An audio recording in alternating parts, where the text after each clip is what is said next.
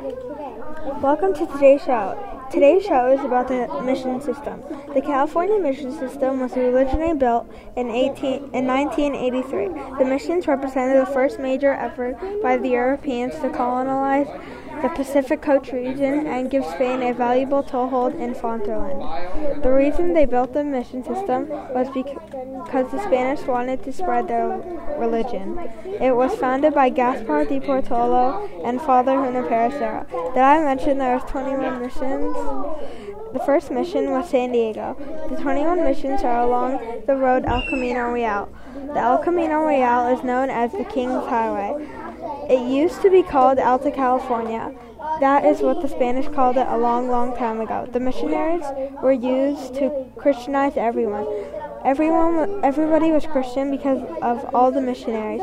Missionaries were the people who founded the missions, and some famous missionaries are Junipero Serra, Gaspar de Portola, and Father Furman Lawson. Hope you enjoyed it! Yay!